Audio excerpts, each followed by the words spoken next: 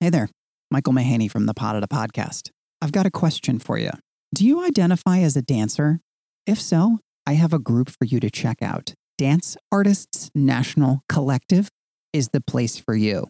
DANC, or DANC, is a growing group of freelance dance artists organizing in solidarity to create safe, equitable, and sustainable working conditions for dancers. DANC holds weekly community response meetings every Monday on Zoom, and they host tons of focus groups for all of the important issues facing dancers, such as wages, benefits, working conditions, equity, and negotiating. They even host watch parties and other fun events to help you connect more with your dance community. Head over to their website, danceartistsnationalcollective.org. That's danceartistsnationalcollective.org to learn more about DANC and to sign their solidarity statement. And for all the latest updates, follow DANC on Instagram at Dance Artists National Collective.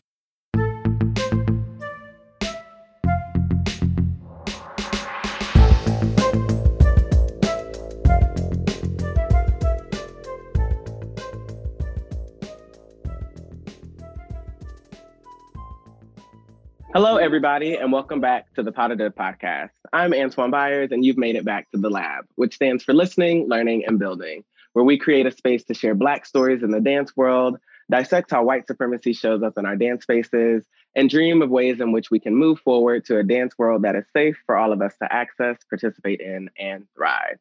On our last episode, we started the conversation on navigating the professional dance field while Black with our two concert dancers, Rena Butler and Malik Washington. On today's episode, we're opening up our conversation a bit further and talking to two Black commercial dancers about the challenges and triumphs of maneuvering the professional dance field as Black artists. Our guests today, Tash Crudup and Keenan Cooks, are both accomplished in so many different ways as dancers, choreographers, educators, and creatives, and I'm honored to have both of them on the show. Taj has danced with Rihanna, Kanye West, Jennifer Lopez, and Lorde, has choreographed for Meg Thee Stallion, GoldLink, and Tyler, the Creator, and is the founder and CEO of Lil Vegan Shawty. And Keenan has danced with Big Sean, Nicki Minaj, Neo, Kendrick Lamar, has choreographed for Cardi B, Meek Mill, and Yo Gotti, and teaches regularly at Broadway Dance Center. So honestly, both of you all have very impressive resumes and bios, so I know I probably left out a lot of information because I like to leave space for you to introduce yourselves in the way you want to be introduced. So feel free to share with us where you're from, your pronouns, land acknowledgements, or you can just let us know how you're doing today. So we can start with you, Taj. How you doing? Hi. I am doing good today, Sunday. I feel pretty chill and relaxed, which doesn't really feel as familiar these days, I think because of the times we're in, but I'm excited to be speaking with you guys. I am originally from New Jersey, New York area. I grew up training there. And then after high school, I moved to LA to pursue deeper into dance. I think what kind of shifts my story or what pulls me into what I do is my connection to movement and the environment and the way that kind of has broadened what I do in my career and how I live. So I think that has really plugged into my lifestyle and myself as a dancer, as a choreographer, all that good stuff, which has brought into Lil Vegan Shawty. So yeah, I think that's kind of where my pocket lands. Yes, we love a pocket. Cool. And Keenan, how you doing? Hey. Oh, thank you so much for having me. I'm good. Sunday is the one day that I always just give to myself, like no matter what is going on, unless I'm like in like deep work, I always just give Sunday to myself. So it's cool. I'm starting to like kind of go vegetarian today. So I'm like getting into that and like getting my life together and all those things. That's cool. But yeah, I'm Keenan, originally from Boston, Massachusetts. I moved to New York in 2008, and that's kind of how I got into the whole commercial world. I've been here ever since. And yeah, I'm just super grateful to be here and to have been able to work and do the things that I love, just like purely off of passion and like loving music. So that's amazing. I love that. Well, I'm really excited to have both of you on, and I kind of want to just hop in and get to know you guys a little bit better, if that's cool. So I just met Taj a few months ago. We were on a panel together for a platform that we both teach for. And Keenan, this is actually our first time meeting each other. So can you guys share a little bit more about how you got to this moment in your life and your career? What was your introduction to dance? Did you grow up around a lot of dancers? How did you get here? We can start with you, Keenan. That's like a 26-year journey. I'm gonna try to put in like a minute. Cool. I grew up with just me and my mom. She was a single mom. And so obviously like anything that she did, I wanted to do. She was a dancer. So I was always like in her rehearsals, always going to shows. So it was just like an innate thing in me. Like I just seen it all the time. So naturally, whatever my mom did, I wanted to do. So that was just kind of like an easy transition. But I was always just like dancing around. I didn't really like grow up in a studio or anything like that. I didn't really start to take my dance career like serious or dancing serious till I was 14. Went to a performing arts high school in Boston called Boston Arts Academy. For some reason, I thought that I was going to go there and like be doing hip hop and doing my thing. But like we ended up like doing ballet, doing modern, doing jazz, doing tap. So I was introduced to a more classical style of dancing. And I'm not going to lie, at first I hated it. But I realized, like kind of getting into it, I realized like if I wanted to be great, I needed to be able to do everything. So I kind of learned that at a young age. As soon as I graduated, I knew that I needed to not be in Boston because there's nothing going on there. So I moved to New York to go to college. Didn't really want to go to college, but also didn't have the money to move. So college was my means to be in New York and be immersed in the arts here. I had no idea what I was doing. I didn't know where to take class. I didn't know where to go. I was just this black boy with braids that wanted to dance. that was it. Yeah. So I started taking class at Broadway Dance Center. I think Luam and like Cheryl Murakami were the first two classes that I took. It's so crazy. I didn't even know other classes existed. So I was taking these two classes for so long. I was saving. I would save like $75 because the 5-class card was $75. I would take 5 classes every 2 weeks and I would just like make it work. And like at the time, getting $75 was like the hardest thing in the world. In 2011, I did Rhapsody James Motivating Excellence program. And that literally changed my life. Like it really like opened my eyes to the commercial dance and like having a look. And if you want to be a dancer and if you want to be a choreographer and all these things, like in my head, I had no constraints on my dreams. I knew I wanted to dance. I knew I wanted to teach. I knew I wanted to choreograph. But like doing that program, it kind of made me feel like I have to do one thing, which was hard for me for a long time. So instead of like just focusing on one thing, I was like, I'm going to be great at everything. So like I really honed in on my teaching. I really honed in on my dancing. I really honed in on my choreography. And in 2013, I started subbing at BDC. And literally from that moment, my life kind of changed. And yeah, it's been kind of crazy ever since, but that's kind of been my journey. And like, would go back and forth to LA and do the whole thing that you think you're supposed to do. But I realized that New York was what I loved and where I wanted to live. So I finally made a decision like maybe 2 or 3 years ago that this is where I'm going to be. And I'm going to like get New York back where it needs to be and things like that. So yeah, that's kind of how I ended up where I'm at right now. Okay, cool. Thank you for that. And I do have a few questions in a second on that, but I do want to hear from Taj. Can you catch us up to speed how you got to where you're at right now? Yeah, for sure. I grew up in Jersey, New York area. So I started because my sister was in dance. My mom put my sister in and she was good, but she just like didn't like it. I don't think it just wasn't her thing. And then I would go just to like the practices. And I'd be in the waiting room doing like every move and just like trying so hard. And then one day the teacher was like, yeah, you should put her in too. And then since then, I don't know, I've been very, very disciplined. I think that's a huge trait in just my personality. So I kind of got really obsessed and I started doing summers at Dance Studio of Harlem. Kept continuing at the studio I was at. I moved around a bit from studio to studio until I kind of landed at the place that was really kind of building my talent. And yeah, I just kept wanting more. I think it was difficult for me to land in a pocket. I keep saying pocket, but I mean it because I grew up training in such a strict, disciplined dance state of Harlem precise way. But I was so drawn to the creativity of dance and having no rules and doing what I wanted. So I kind of struggled with where I wanted to be in the dance industry growing up. And then conventions kind of started popping a little more. And then that's kind of where I just really bloomed from there. I think I loved the environment, the competitiveness, the choices of different dancers that kind of changed the way that I was moving. And from there, a lot of that was at the Pulse, just so we have some context there. For sure. The Pulse, I became a protege and started doing all that stuff. And that kind of introduced me into the commercial side of things. And those choreographers pushed me in that direction. I think it was closer to where I was trying to land, but it still didn't give me my world that I was trying to find. So I kept pursuing it, thinking that that's what I needed to do. I moved straight after high school. I was signed, the whole thing, which was super great. And I felt really on a roll and proud of myself in that way. But again, I struggled just trying to find myself.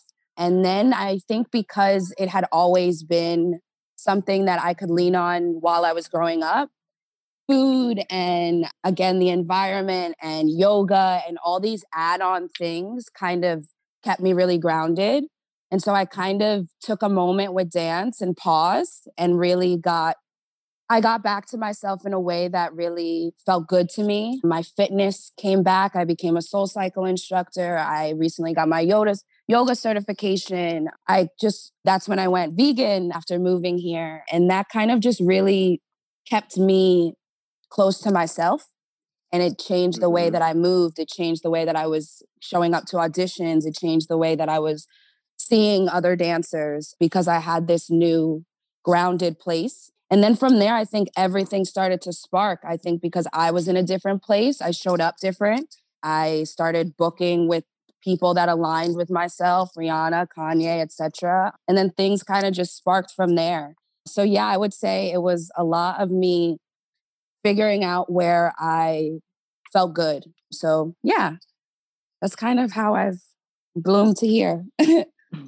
Yeah, I love that. And some things that stuck out to me are, finding yourself and finding alignment and finding places that feel comfortable to you. And you guys know I'm a concert dancer, so I do a little bit different work than you guys do. But I often hear about the things in concert dance that can maybe push Black artists away from concert dance. But I hear that a lot from people that are still in concert dance. And both of you guys talked a little bit about having, more classical, traditional concert dance training. Taj, you talked about DTH, and Keenan, you were at Boston Arts Academy. So what was different about the spaces that you dance in now that made you feel more at home than maybe the ballet and the modern classes that you trained in before? I guess for me, what pushed me away from not wanting to do concert dance, if I'm being honest, is I didn't see a lot of people who looked like me. Like the master classes and the teachers that we would have and come in, I was like, a lot of them don't look the way that I look. A lot of them don't move the way I move. So it shied me from it. I still put my all into it and I still worked and I still wanted to be great because I knew that it would help me in the long run. But it just didn't feel like something that I could do because I think I didn't see a lot of Black people doing it. And when I seen commercial dance, when I saw music videos, when I saw like dancers behind artists, when I saw movies, I saw a lot of Black people. I saw a lot of Black men. I saw a lot of Black women. So it felt like not only was it something I loved, but it felt like a place that I could be in. When I went to ballets and things like that, I was just like, I don't know if I could see myself doing it.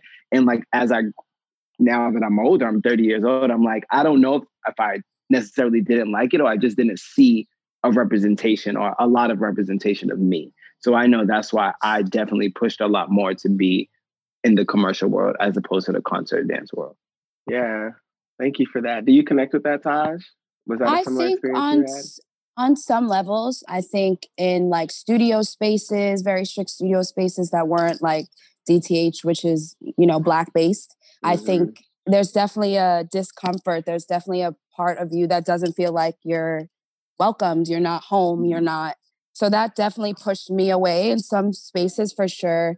But I was also really privileged that my parents kind of also tried to really expose me to like Black concert dance. This is a thing, you know, like if I want to do this, it is. And like full disclaimer, I do still want to do concert dance. Like in a perfect world, a couple years from now, NDT, see you, you know? But I think, yeah, I'm for there sure. front and center. Come on, for Let's sure. go. But I think that I also knew where I was at timing. I think that being like 18, fresh, ready to do some Disney, like I was not ready to go to Israel. You know what I mean? I know that I was not also the kind of teenager that was down to be at a strict ballet school from, you know, that wasn't me, you know? So I think it was also a personality thing. It was also a right now thing. I think it's a timing thing for me also. Yeah, that's real. And Keenan, you said something about representation, and this was another question I had because this is a big thing. Like what you just described is something that's major for us on the concert side of dance. But from the outside looking in, like I always see so many Black dancers or dancers of color in the commercial spaces. So is representation at all, do you feel like an issue, or are there other things that act as barriers in the commercial dance space? I feel like in terms of like Blackness and like color, I feel like there's a lot of that in the commercial dance realm. And I feel like that has a lot to do also with like trends, you know, like it has a lot to do with trends and like artists want these type of dances and these type of people can do them. You know what I'm saying? Or I literally just got a casting the other day for a specific artist that said ethnic dancers, you know, like that's what they wanted. So I feel like in that sense, there's a lot of representation. But when you break it down, there are things like colorism happening in the midst of the commercial industry with Black people. So I will say on the positive side, there is a lot of representation. But again, just like any industry, there are still those issues that are happening. Yeah. Do you agree with that, Taj? I do. I would even tag that to say, like, I feel we're getting to the point where almost also hiring people to be us, you know, like to play the role of a Black person. And I'm like, we could just hire the Black people that are, there's definitely representation because commercial dance, hip hop, America is based on Black people. So it's going to be there. It's definitely going to be there. How do you portray anything? How do you sell a product without Blackness, to be real? So it's there, but now it's getting to the point of like, are you just selling me? Or are you representing my talent? Are you representing what I bring to the table? There's so many layers of it. So I think we have to be just cautious of that. Yeah, 100%.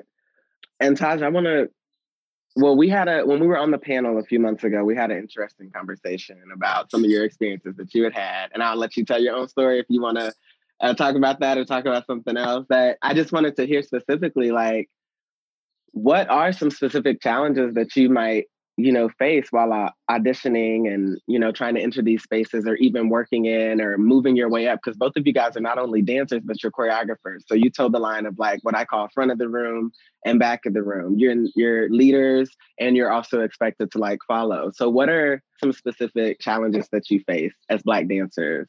I could go into a little bit about, I think, the story that we're talking about. And I think for me, it was just so, of course, I know that these things are going to happen. I'm very aware of the fact that I'm Black. But I think that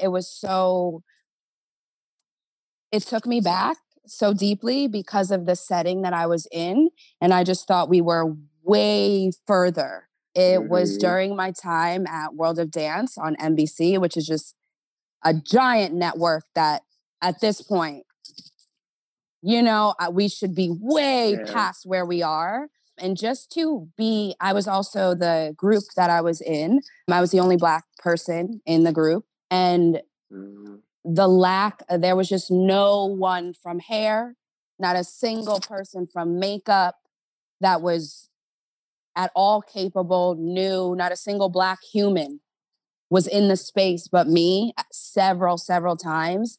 And it would be for me, it was also the battle of what to say, when to say it, when do I ask for help because I really do need it and don't look like anybody else, you know? Mm-hmm. When do it put me in an interesting place with my teammates. It put me in an interesting place with my choreographer. I think for me, it just fully tarnished the entire experience because it separated me so deeply from my team, from my competition, from my experience there. There was just multiple occasions where they would just totally skip over me.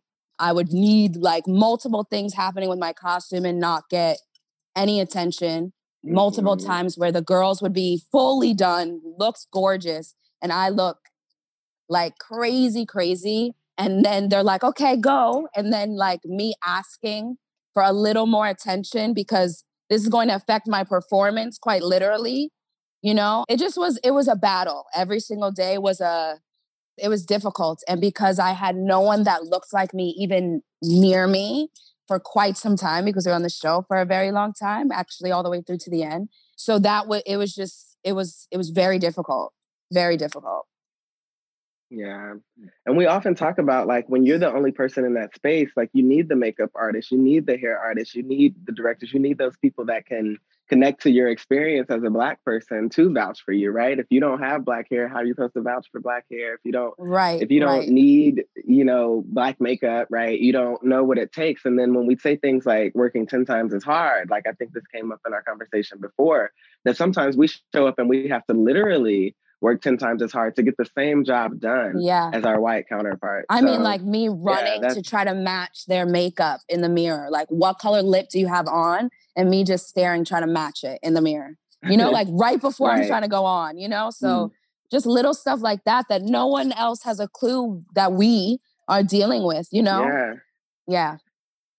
And that can ruin your experience because on that day, you didn't get to just be the fabulous dancer that you are. You had to be the dancer, the makeup artist, the hair artist, the costume designer. You didn't get to show up in your beauty and everything that you showed up to do. You had to show up and do a lot of other stuff. So it can really, it can steal an experience from you. And I think that's important to recognize what these things can do. Keenan, do you have anything to add or share that might connect with those experiences? Just literally the same type of experience when you're the only Black person in the room. I was on a job for maybe like a month. It was for a huge performance for a Latin artist. At the time, I was only like a skeleton crew. So skeleton crew was like when they're getting the performance together, they get a group of dancers. So I was just in place of one of her dancers. This particular artist has a specific look for sure for all of her dancers, both male and female. So I walk in a room, I am the only Black man in this room, the only Black person to be precise. So that already makes me feel like I have a target on my back. Like I already know that I have to go 10 times harder. I already know that I have to work harder. She walks in, eyes are directly on me and not everybody else. And there are other people in the room who aren't probably even close to as good as me, but they look the part, you know?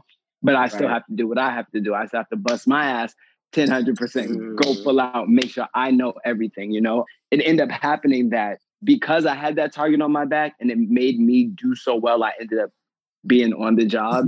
And the person whose place I was in, they ended up not doing the show because I did what I had to do. But there was a constant target on my back. She was constantly looking at me. The dancers were constantly like giving me shade because I just wasn't what was used to in that camp. But what was really dope was the day of the show, a lot of New York dancers like, yo, it's amazing to see you up there because there is no representation for us in this camp, you know? And to be right off her shoulder, things like that we just love as a dancer, it just meant a lot more to me to be a Black person in that camp, off her shoulder, being shown, being like represented. And again, it was a hard month. It was a really hard month. But the payoff was amazing because that opened the door to, I promise you, after that show, there were a lot more Black dancers, both male and female, in that camp. And it sucks that we have to work 10 times harder, but it is great when the reward is there and people see that, you know, maybe I should be a little bit more open with the type of dancers that I'm picking and the type of people that I'm using. So again, same experience kind of in a sense, but for me, it's just the frustrating part is we always have to work harder. No matter what the space is, we have to work harder. Yeah. Even when we're better, like you just explained. Even when we're better. and well, you know, I mean, that's real though. That's real in a lot of the spaces that I'm sure we've all been in. We're trying to prove, you know, our years of experiences, our talent, you know, to people that just sometimes don't see it. One thing I wanted to really, before I go on a tangent, that was me stopping myself from going on a tangent. One thing I wanted to talk on was you guys have kind of talked about like the look, having a look, a specific look. Can you talk about, I get what that looks like in concert dance, but can you explain what that might look like in a commercial space? And how has that affected the way you navigate auditions and showing up for castings and stuff like that? Taj, you can start with. I'll start. Yeah. I'm an oddball. I've always literally shown it, like quite literally since I was a kid, like had half my head shaved, just did whatever I wanted kind of thing. And I think for me, you can only digest one type of Black person. And once, even that is even that we're pushing it, you know? And so me not wanting to back down from the things that make me, didn't fit chocolate girl with curly fro number 5. And, you know, I did the whole put on a weave that looked exactly like that and literally would wake up sick. Like, truly, this is not even close to me kind of thing. Yeah. So I think that was really, that is something that I mean, right now my eyebrows are ice yellow, you know, I might wake up with them pink, you know? So I think, let's go. Thank you. I think not fitting their definition of Black woman is difficult for everyone. And I don't do that. So. So just to kind of go off of what Taj is saying is so interesting because now I feel like in the commercial world, we're in a place where they want different. They want the big girl. They want the guy that's super Afrocentric, the guy that can be a little androgynous and things like that. It's like all these things that we've been fighting for so long. Like, I just want to be myself because I'm me, but I have the talent. It's like now that's such a cool thing. Like, we want the different people. But like a few years ago, and even I would say even that we got to get careful because that runs the play of like who's playing a weird person. Exactly. You know what I mean? Exactly. So now you brush on these and you're 2 shades lighter than me. So you book it, you know? I think that we also have to be careful of the trend thing. As you're saying, it's becoming like hot. Yeah. So I think we need to just not oversaturate and just be really specific about what I'm seeing in front of me. Is this genuine? Do I really connect with this? Like, you know what I mean? Who is this Black person? Right. I think if we're specific about who we're seeing and encountering, a lot of this will mellow out, I think. Yeah. Yeah, I agree. I think when it comes to my experience, I had a great mother and a great family who always like just pumped positivity in me about being Black and being a Black man and just being confident in myself. Like, if you meet my mom, like, she's the dopest person in the whole wide world. And like, she's like super confident. So I've always been in that place, but it wasn't until like I started like dancing professionally is where I almost started to like doubt myself a little bit and that confidence kind of went down. I remember, and I feel like I could say this because it's a bad thing, but it just is the reality of what it is. The commercial dance program that I did, Motivating Excellence, I remember we were just like having a conversation one day and we were like, so, why did you pick us? And this, that, and the third. And there was a dancer in the program. When he first started, he was like terrible. Like, couldn't pick up choreography, anything like that. And we were all like really shocked, like, as to why he got in. But I mean, he worked his ass off once he got into the program. But he was like really like Spanish boy, really pretty, curly hair, all these things. And the creator of this program literally said, I looked at his headshot and I knew that I had to have him in this program.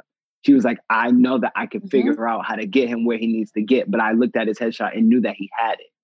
And for me, I'm like, I've been like busting my ass for like 6 years since I moved to New York, like working to make sure that my dancing was undeniable. Like, fuck my hair and my chest and all these things. Like, I wanted to make sure that I was the best at my art and I was the best at my craft. And to hear that, it was so discouraging for me, because I'm like, well, what is the point of this if that's all it takes? If I could take a bomb ass picture and that's it, you know? So it was like, for me, that started there. And that was in like 2011.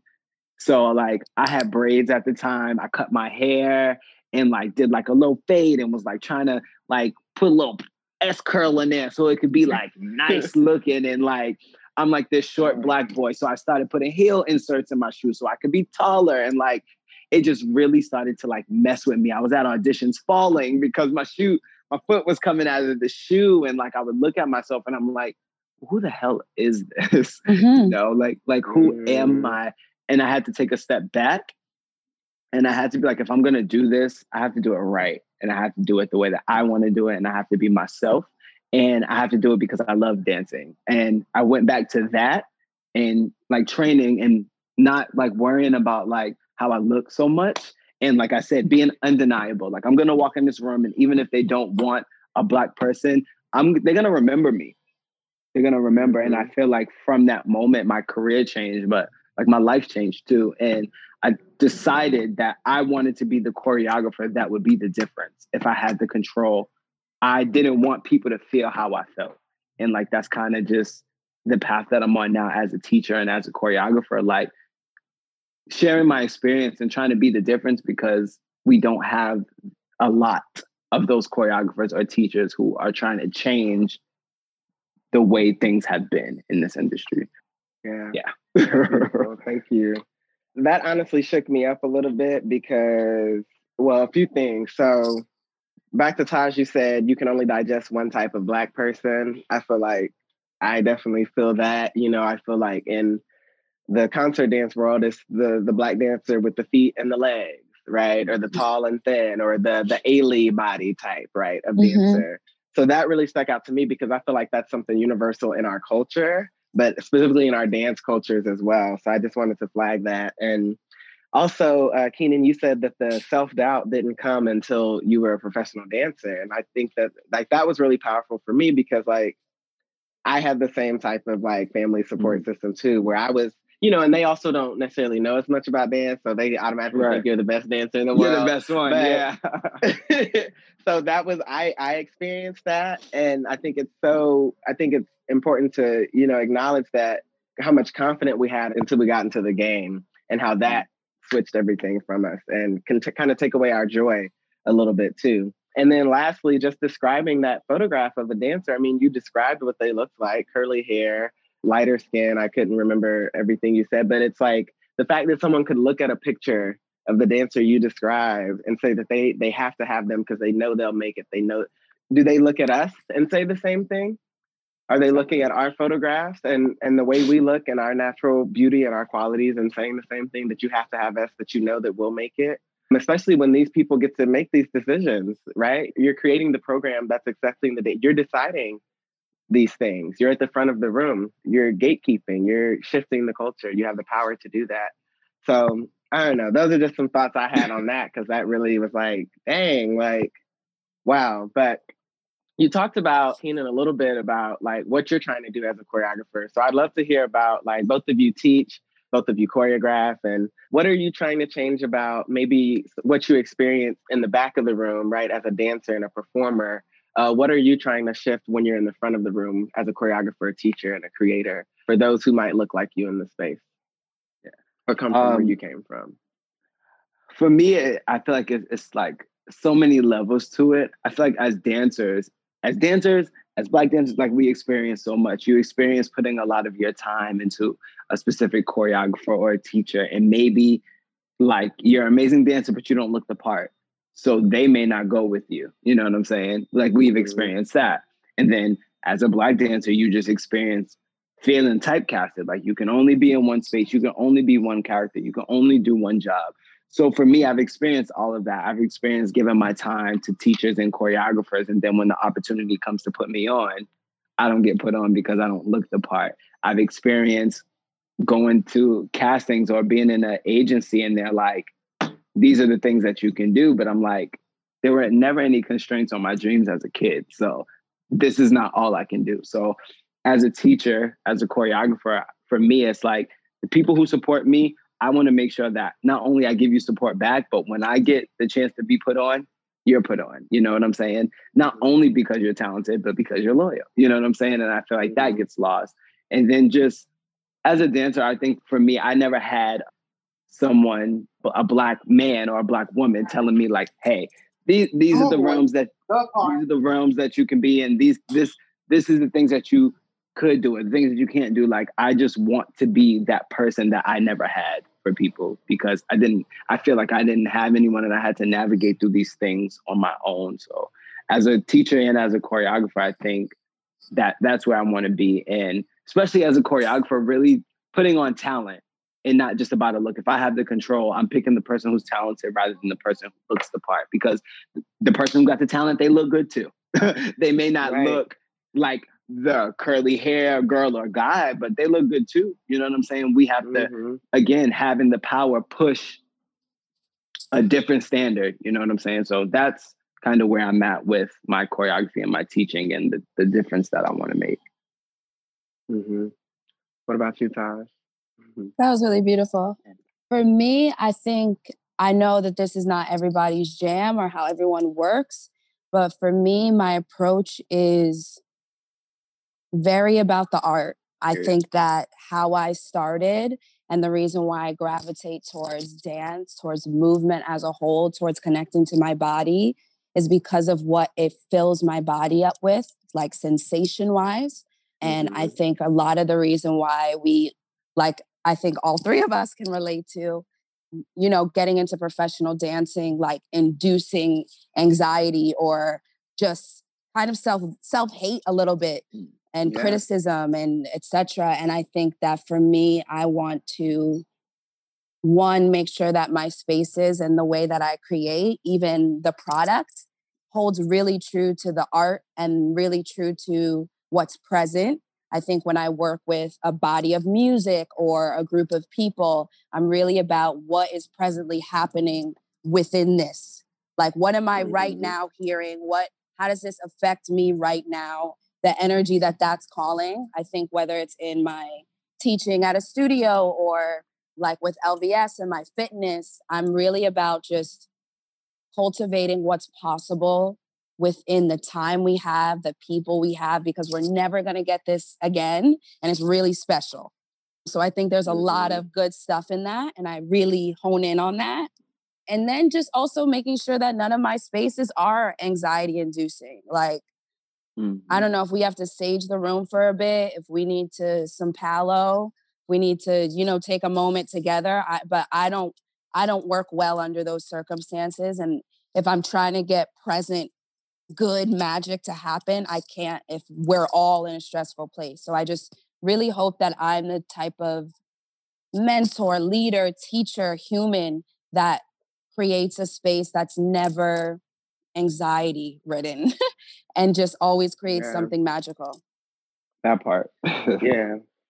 Yeah, that's beautiful. And that all of that stuff you talked about is actually, I mean, on what we're talking about are all products of white supremacy culture, right? Sense of urgency and rushing to get things done, or not moving at the speed of trust, but moving at the speed of the fastest person in the room, right? And for a lot of us, that might not be us because of the opportunities we've had or the exposure we've had or the rooms that we get to be in. So we're not always those people. So it's important to recognize that. And I love that you're starting to lead from that kind of place, because that is, you said it's not everybody's jam. It's not a lot of people's jams. A lot of people aren't used to working in that way. But I think it's important to, recognize that is a product of white supremacy culture. And shout out Tima Akun. I always talk about dismantlingracism.org if you want to read more about that. But yes, absolutely.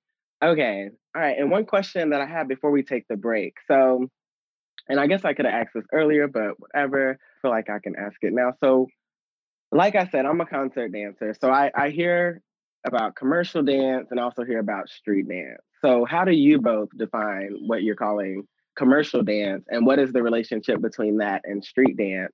Do those two worlds interact? Does one appropriate the other? As being Black artists who probably culturally have created a lot of these dance moves and styles that we're seeing, how do you relate with that? Anybody can go. I know that was a boom. I'll go. For me, I think that when I think about commercial, when I think about myself in commercial spaces or the way that I'm hired or needed, etc., with commercial dance, it's about selling. It's about product. It's about to the masses. What can I give to the masses?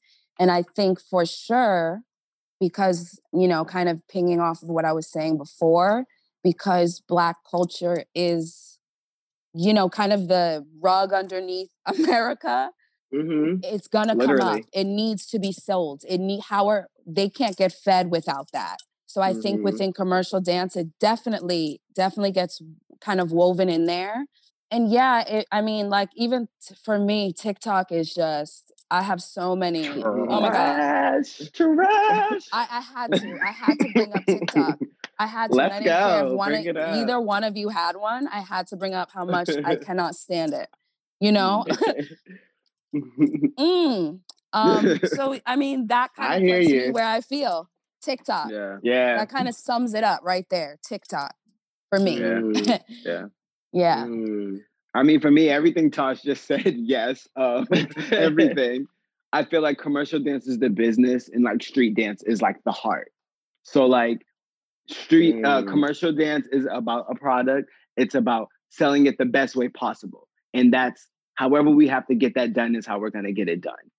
But street dance has nothing to do with that. It's about the love of dance. It's about being creative. It's about originality, and commercial dance just takes that and uses it the way that it needs to be used. And there you have it. So I feel like that's the difference, like left and right in TikTok. I love that. TikTok, just TikTok. Yeah, insert TikTok. Can y'all, give us a little bit more on TikTok from y'all's perspective, because I see it, right? And yeah, I'd love to hear from y'all. But I mean, like it's literally like commercial dance and street dance. I'm like, you'll have a Black person who creates this dance or creates this video or creates this trend, and it doesn't get that much attention. But the moment that someone who is not Black does it, it's huge. It's huge. It's literally how the commercial world. And it doesn't matter this is for me the biggest thing. It doesn't matter how it looks. It doesn't matter how it looks. It doesn't matter who it is. It could be literally white girl number 55. Next, it's just literally on repeat. And for me, because authenticity and present moment and what I'm looking at right now is so important to me, I just can't. There's nothing special about it if it's happening over and over and over again. What was special was the Black person who originated it, which is why we're doing it. You know what I mean? Like, I would love to watch him or her, whoever they perform this over and over. You know what I mean? Dope. You know what I mean? If you posted that and it was tight and now we're all, we're there. That's present. But then when you take it to a new level and then somebody else with, shiny porcelain skin puts it on and then is making money off of it. Like there's people making true coin during this pandemic off of our, you know what I mean? On the internet. That's wild. That's wild. I'm going to need that Black man to make some coin too. And that's where I'm at. Because you can't even track down the Black artist that created it, right? Right. It's so much further along, But the girl I'm staring at has 92K. You know what I mean? Because our culture is more palatable when it has more proximity to whiteness. And it's like when we're doing it, it's ghetto, hood, urban, ethnic, all this other stuff. But whenever somebody else does it, it's trendy and it's like it's the thing, the hottest thing. Yeah. All right, y'all gave us a lot to think about. We're going to take a quick break. But when we come back, we'll get to know our guests a little bit better through some rapid fire questions. So we'll be right back with more on the lab. Choreographers out there, raise your hand if you could use more time, space, and money to create your work. Okay, don't take your hands off the wheel. They all took their hands off the wheel, Michael. I got ladies count 2 million hands and car crashes. The 2 million choreographers with cars in New York City. Yeah, right. That's where we've gone wrong in the first place. Now, we all Totally. know that the answer is every single choreographer out there could use more time, space, and money to create their work. So enter the CUNY Dance Initiative, or CDI. CDI is a residency program that opens the doors of City University of New York campuses to professional choreographers across New York City's 5 boroughs. They can offer you free space to create, teach, and perform, as well as financial support. Now, CDI has already helped over 130 local artists right here in New York City launch new work, develop new audiences, and establish new relationships within the performing arts community. And you know what? You could be next. Actually, Michael, we've interviewed a ton of CDI resident choreographers over the years, I think during your tenure and before. And I will say they're just always such innovators in the dance community, and they're a really diverse collection of artists. Yeah, so many incredible choreographers. You and I had the chance to talk with Tiffany Mills last year. We'll never, of course, forget Jess's awesome interview with 2019 Bessie Award winner, tap dancer Caleb Teicher. And a while ago, we talked to Efrata Sherry, who's a B-girl and a house dancer. We talked to Annabella Lanzu, Benny Royce Royan. We even got to interview the director of CUNY Dance Initiative, Alyssa Alpine. And you can find all of those interviews and more at padada.com, as well as Padada on iTunes. Now, missing this once-a-year application to be a CDI resident is heartbreaking. So do not let it happen to you. Make sure you jump over to the website, cuny.edu/dance initiative, and join their email list. And check out the homepage for application alerts, insider ticket discounts, and so much more. And if you just love dance, make sure you follow at CDI_dance on Facebook, Twitter, and Instagram. Okay, back to the pod. All right, so welcome back to the lab. We have taken some time to get some water, stretch out a bit, and now it's time for my favorite part of the show, a rapid fire. So I think we all know how this works pretty much. I have a series of questions. I try to break it a little bit so we're not just all serious talking about dance, and create a way for our listeners to connect with you guys in a different way. So here we go. First question. If you could take class with anyone or grab a coffee with anyone, dead or alive, who would it be and why? So I asked this question because maybe there's a movement you're attracted to, so you want to like actually physicalize something with that person, but sometimes you just want to talk to somebody and pick their brain. So if you could take class or grab a coffee with anyone, dead or alive, who would it be and why? We'll start with Keenan.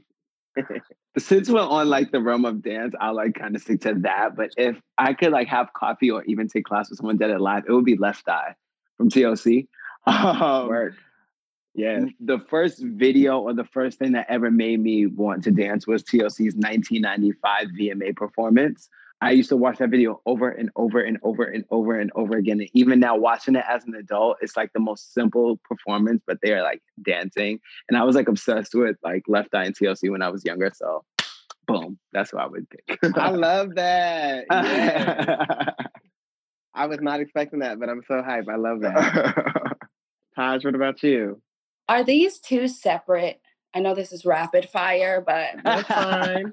Okay, because coffee and class are two different things for me. Yeah. I would love to take class from Chaz Buzan. He was really instrumental for me in my training growing up and how I move now. And I haven't connected with him in a minute. So I would love to just get in the studio and like make something up. So I would say him. I also just really admire the way that he moves. I'm very inspired by his movement. And then coffee, I would say Frank Ocean. I want to pick that man's brain like, you know, a lot.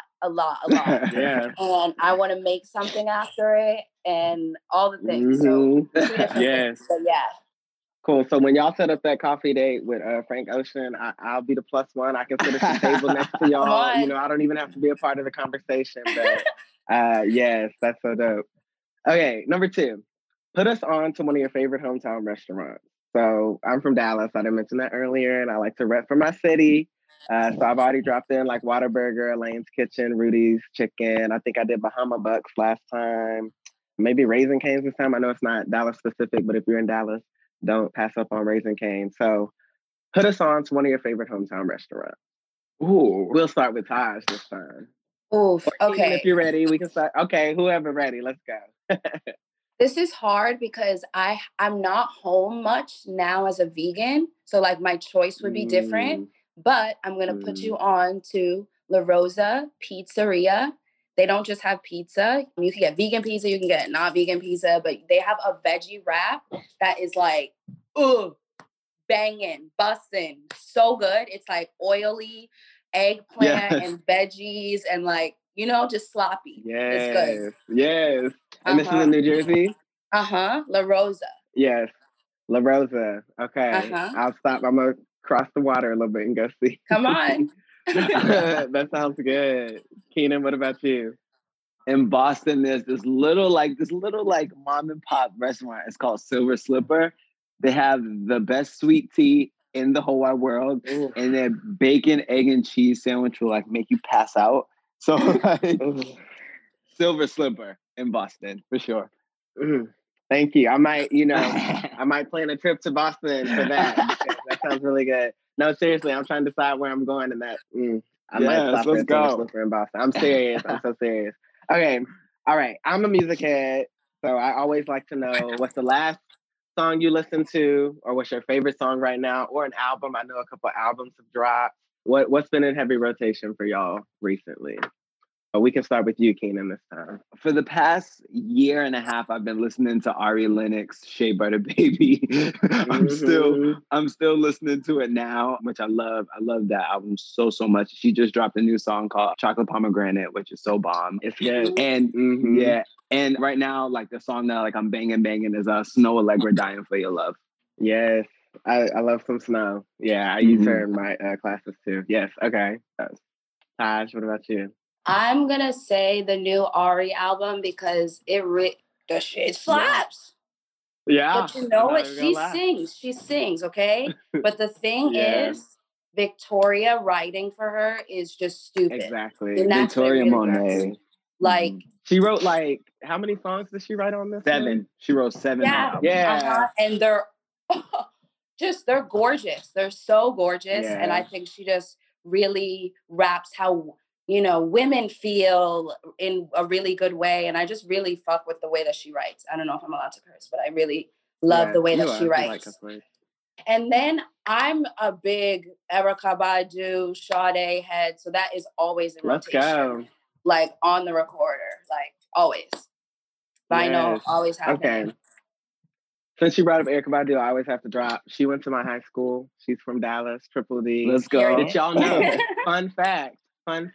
Did y'all know that Erykah Badu was a dance major at my high school? Oh, I didn't know. Isn't that crazy? Most people don't know that, right? I did. And dance, okay? So, yeah, shout out Erykah, New America, part 2, okay? Come on. Yeah.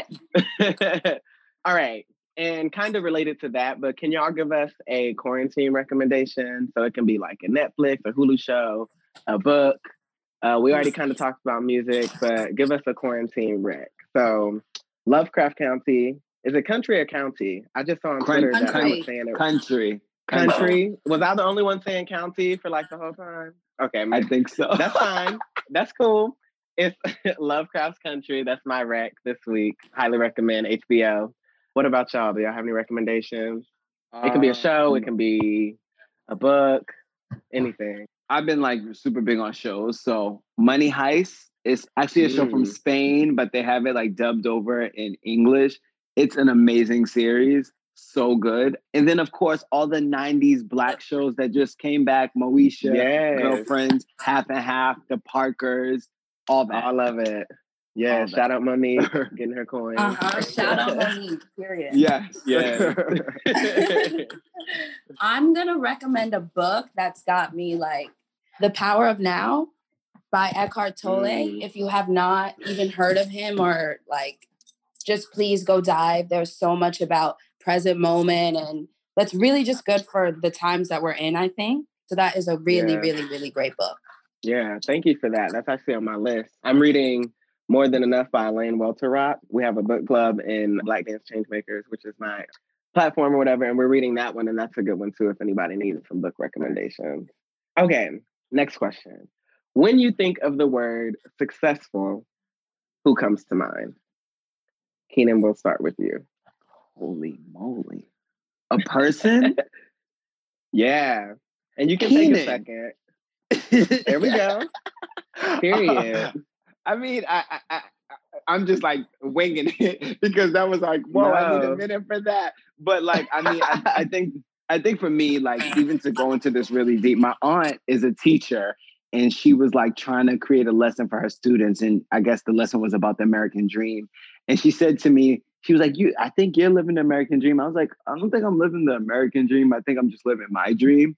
So to me, I think that that's successful when you can literally do the things that you dream of, the things that you've always wanted to do your whole life. So I would just go with that. That's beautiful though. And like, yeah, you are living your dream, but you're living a lot of other people's dream too. So I think that's beautiful. A beautiful answer you gave, but like from the outside, I'll gas you up for you. You know, it's major what you're doing. So that's incredible. I appreciate it. Tash, what about you?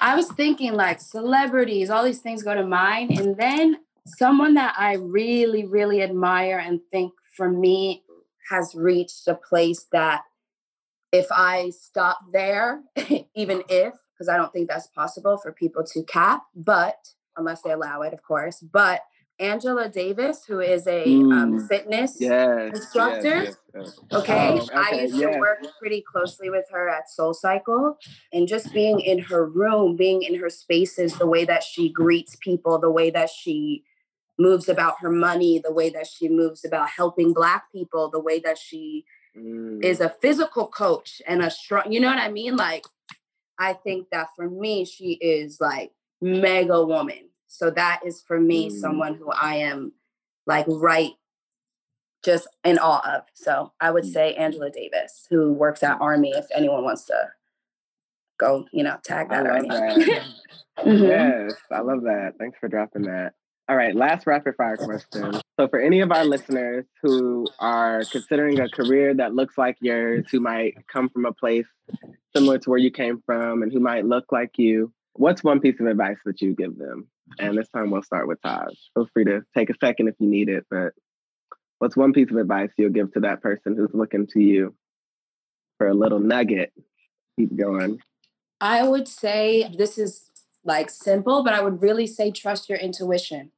There's so much, literally every single answer is right there. And even when it's like, skirt, that was not it whatsoever. It was it. It was it. Like, it was it, because there's things in there that you needed. And for me, every single part of who I am and how I've gotten to where I am is because even when I was like confused if I should go with what other people are saying, or I guess the biggest lesson I've learned is to trust my instinct and what I feel, what feels right and what doesn't feel right. And I think that as you're pursuing something so big, like your dreams, go with what feels right and what doesn't feel right, and make that distinction okay, even if the rest of the room isn't on that. Yeah. Yeah, because that is just as valid as like logical thinking, right? I'm doing air quotes if you can't see me. It's like this, our emotional thinking is just as valid as logic. I'm doing air quotes again. And I think that just to flag, that's another, product of white supremacy culture, where if it can't be quantified, if it can't be added up, if you can't show your work, that feeling or those emotions are not valid. So I love that you brought that into the space too. And like that guttural knowledge and that ancestral knowledge there's a lot of information there. So yeah, thank you for bringing that up. Keenan, what about you? One piece of advice for us. I say these things all the time, and I definitely feel like I've said it as we were talking, but the two things that I would say is don't let anyone put constraints on your dreams. I feel like in this industry, we're told you can only do a certain thing, or in order to get here, you have to do this. But as a kid, as a teenager, as an adult, you see things the way that you want them. And I think that anything is possible. You just have to do it, And then that goes with the second thing that I was saying is just be undeniable. Like when you walk in a room, you need to be undeniable. When you dance, you need to be undeniable. When you talk, you need to be undeniable, because there will always be a place for you, because there's no one like you. There's nobody like you. And you may walk in a room and they be looking for something, and then they see you. Or they're like, shit, I can't use you for this, but I want to use you for something because you're just so amazing. And I think with those two things, you literally will be able to do anything in this industry and in your life that you want to do if you do not let people put constraints on your dreams and just be undeniable in everything that you do.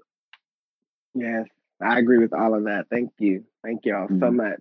Well, we've come to the end of our show, and I just wanted to say thank you to both of you for taking out time today to come and have an open and honest discussion with me and our podcast listeners.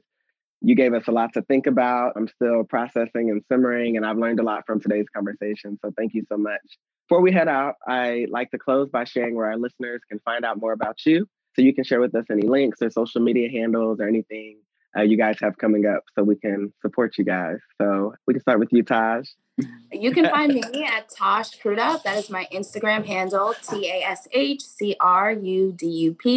And then my website is LIL Vegan Shorty, spelled SHAWTY.co. CO. Yes. Thanks, Taj. Check her out. Keenan. Yeah, you can find me on Instagram, Twitter, Facebook, YouTube, all Ayo Keenan. So AYOKEENAN. That's where I post my work. That's where I post updates, all that good stuff. Beautiful. Thank you both again for being on the show. And you can follow along with us everywhere at Pas de Deux. And you can follow me personally at Antoine Byers on Instagram.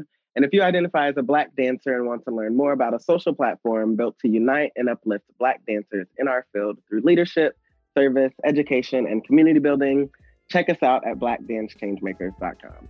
All right, that's all for now, and we'll see you next time here at the Lab on Pas de Deux. Bye.